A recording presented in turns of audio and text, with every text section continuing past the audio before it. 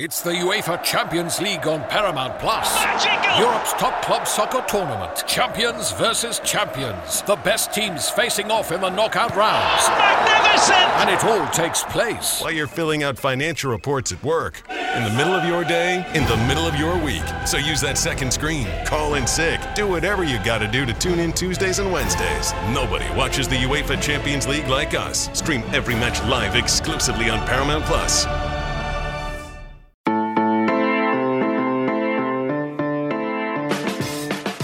Hey y'all, it's Bud Elliott, National Origination Editor and Podcast Head for 24/7 Sports. Hope you guys are having a great Friday, February 12th. I'm filling in for Trey Scott, who's off today. This is the College Football Daily. We're just over a week removed from National Signing Day, but there's always time to talk about recruiting, and I think we'll do a little bit of that today and get you out of here with a rather quick show. So I've been thinking about this a little bit. How good are star ratings, right?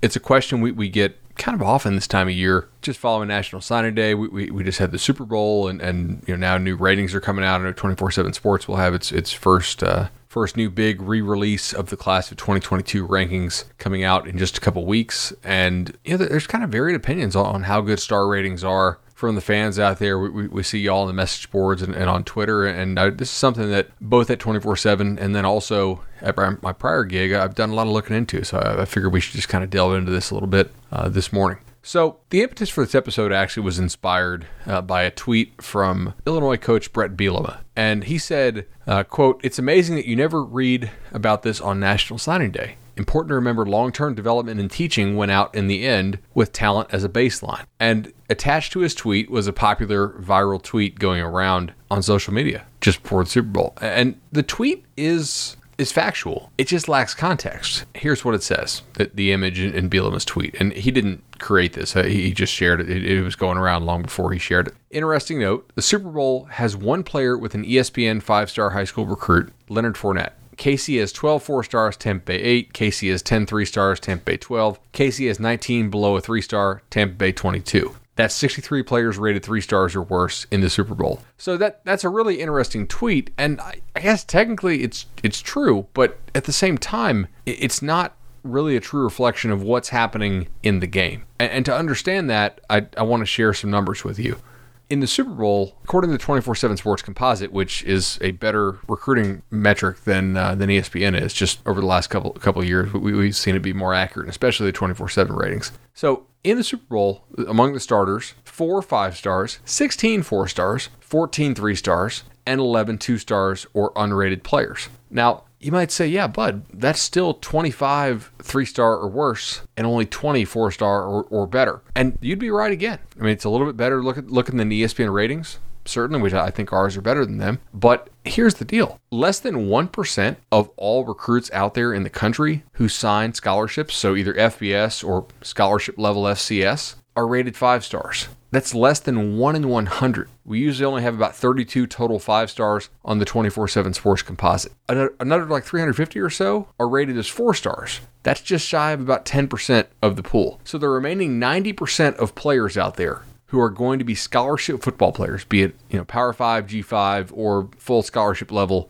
FBS, they're 3 stars, 2 stars, or unrated players. So if you think about it from that way, 20% of the players in the Super Bowl, your 5 stars and your 4 stars, came from just, not 20%, but 20 out of your 45 starters came from just 10% of the recruiting pool. The other 25 starters came from the remaining 90% of the Super Bowl. So your chance of actually becoming a starter in the Super Bowl, is just astronomically higher if you were a good player in high school. For 5 stars in any given year, about 12.5% chance. If you're a 2-star or an unrated D1 scholarship signee, about 1 in 100 or 1 in 222. That's a lot different. And I think that bears noting. So we know that every year we see these narratives, and obviously Coach Bielema is coaching at a school that's really not competing for high-level championships. So he has a narrative to push, and certainly I'm going to push back when we have the data on our side. But I think there's also something, he actually has a pretty good point here, if you frame it correctly, right? How important are star ratings? Let's get back to his tweet. He says, "It's important to remember that long-term development and teaching went out in the end with talent as a baseline." I think that's actually sort of true at all levels if you assume that the talent across the board against the teams you're competing is basically equal, right? So yes, if everybody at the very, very top level of college football, your Florida, Georgia's, Alabama's, LSU, Ohio State, Texas, USC, Clemson, those type of teams, obviously Alabama, if I didn't mention them yet, those teams, if they all have about the same level of talent, then coaching is going to win out. Obviously, if you don't have the same level of talent, I'm not really sure that coaching matters quite that much, especially over the long term. Talent in college football is absolutely going to win out if the differential is significant enough. We know through my use of the blue chip ratio that there is a certain minimum threshold that you need to achieve in order to win a college football national title. And that threshold is recruiting more 4 and 5 stars over the prior 4 years than you do 2 and 3 stars. You need to get over that hump. Usually there's about 12 to 14 teams who do so. And even then, that doesn't guarantee you a national title. It is just an absolute minimum threshold if you want to qualify. Basically, this is the bare minimum amount of talent you can possibly have if you want to win a national title. And recently, we've seen teams that are far and above that minimum threshold taking home the title, right? Alabama, Clemson's been pretty well above it. LSU obviously recruits at that sort of super elite level. But yet, I also think that recruiting rankings are not as important as you get down sort of the hierarchy of college football. And I think that's just natural, right? Because our 4 and 5 star rankings are very, very accurate. As you go down the scale, I think just naturally, as the pool increases, you're going to lose some accuracy. And that might create some inefficiencies that some college football teams can exploit. Here's where I think Bielema has a really good point. So if you're Illinois, you can say that you're trying to win the Big Ten, but we all know Illinois is not going to win the Big Ten. That's just not going to happen. But can you find a certain type of player that fits your system while still trying to get as much talent as you possibly can? Can you go find a player that fits your system that maybe the star ratings underrank a little bit? This doesn't work at the high level, right? You need to find guys that fit your system, but you need to find the guys who are super talented and sort of fit your system to them. But as you go down in levels, at the bottom of the bottom of the P5, which is where an Illinois or Rutgers or a team like that is, I really think you can probably outpace the star rating system somewhat if you're really good at identification and if you're really good at figuring out exactly what sort of system that you run and you are uncompromising in getting players to that system. Now, you're not going to win a title, but maybe you can go to bowl games more often than not. After a minute, I'll have a little more. From the world of Sonic the Hedgehog, a new hero arrives. I am ready. Is there anyone stronger? No. Tougher? No. Funnier? I do not make jokes. I make warriors. Knuckles, now streaming only on Paramount Plus. Yes! So continuing on the idea of, can you play above your star rating average? I think you actually can at the lower levels. Maybe you're a team who wants to run some unique version of the spread, and you recruit players who really fit, just that system, right? Guys who maybe aren't pursued by the big boy recruiters out there. Maybe you run a unique defense. Maybe it's some strange 3-3-5 defense where you're finding a market inefficiency in being able to sign some linebackers or some safeties who maybe don't fit a traditional safety role or perhaps don't fit a traditional linebacker role, or maybe you have a role for certain players who don't have the traditional measurements that some other guys do, or maybe you're really a great developmental school and you see something in these guys that maybe some of the evaluators don't see, or maybe you feel like the chance of a player packing on a certain amount of weight or dropping a certain amount of weight and unlocking some speed or adding some power is better, and you think that your internal program development is set up to capitalize on that unlocked potential. And if you're good at that, that's awesome. I actually think you can do that. You just need to really understand what lane you want to be in and, for lack of a better term, not chase stars quite as much. I still think you need as much talent as possible relative to the competition that you are actually trying to beat. So if you're Illinois, that probably means Northwestern, Rutgers, Purdue, Maryland, the bottom of the Big Ten, the teams that they normally struggle to beat. I absolutely think they can do that. If Brett Bielema wants to play smash mouth ball to a larger extent than the other teams at the bottom of the Big Ten, maybe there's an inefficiency there. Maybe being in the Midwest, he can find more guys who can get up and sort of maul at the line of scrimmage and create Wisconsin light. It obviously didn't work at Arkansas because he was trying there, and this is what I was worried about when he was hired. He was trying to out-physical teams that just were going to have more talent. Regardless of whatever your mentality was at Arkansas, you weren't ever going to out-physical Alabama. You were not going to consistently out-physical LSU or A&M or whoever your cross-division rival was in a given year. It just wasn't going to happen. But I think in the Big Ten West, you can probably do that, especially if you stick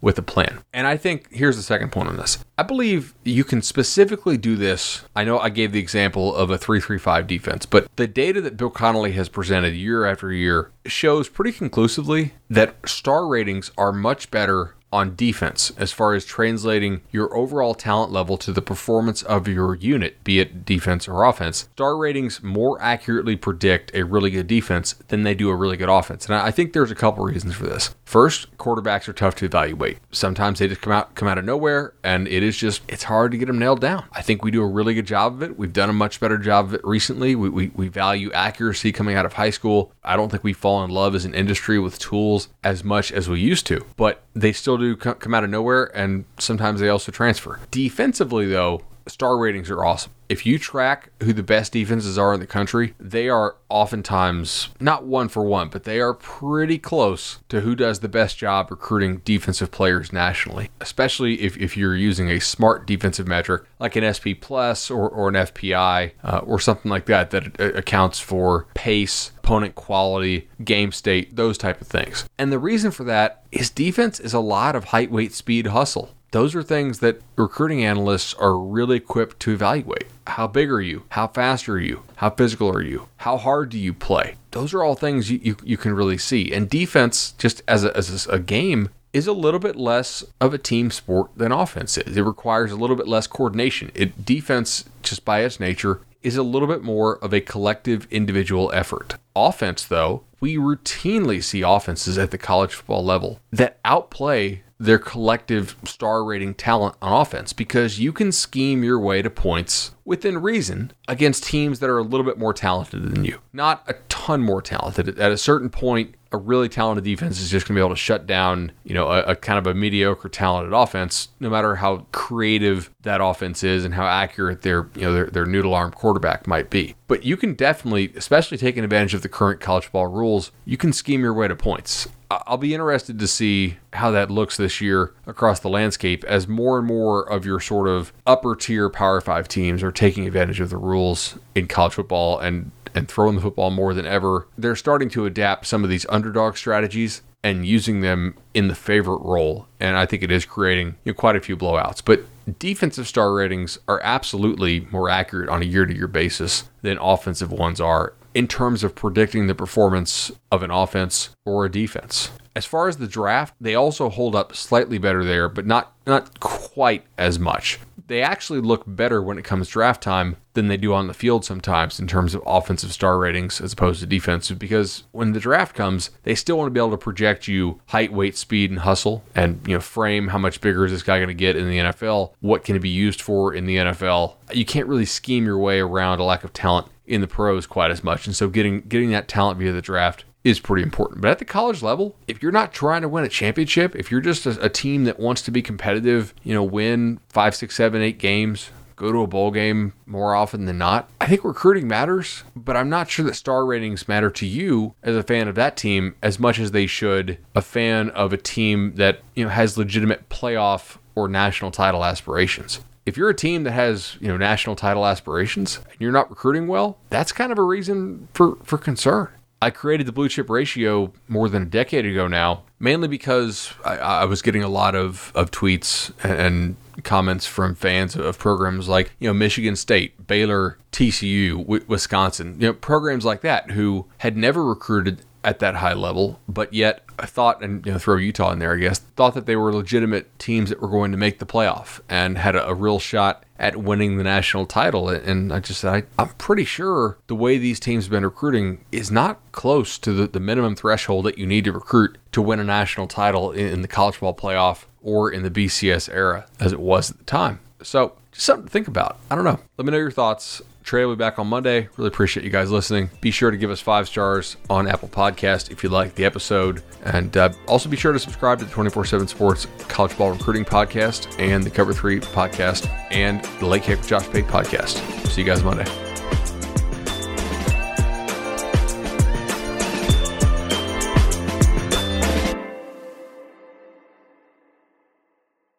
When you have sports mixed with your pop culture, along with humor and celebrity interviews, your earbuds are enjoying The Rich Eisen Show. Dan Orlovsky, are you still a Jaden Daniels is the best quarterback available in the draft guy? I think the 3 things that make it stand out for me are, number 1, I think his ball placement versus man coverage is the best in the draft. Every quarterback in the NFL is accurate. He's got the best on tape. Number 2, most transferable stuff to the NFL. And then I think the 3rd thing is pocket peace. Search for The Rich Eisen Show on YouTube or wherever you listen.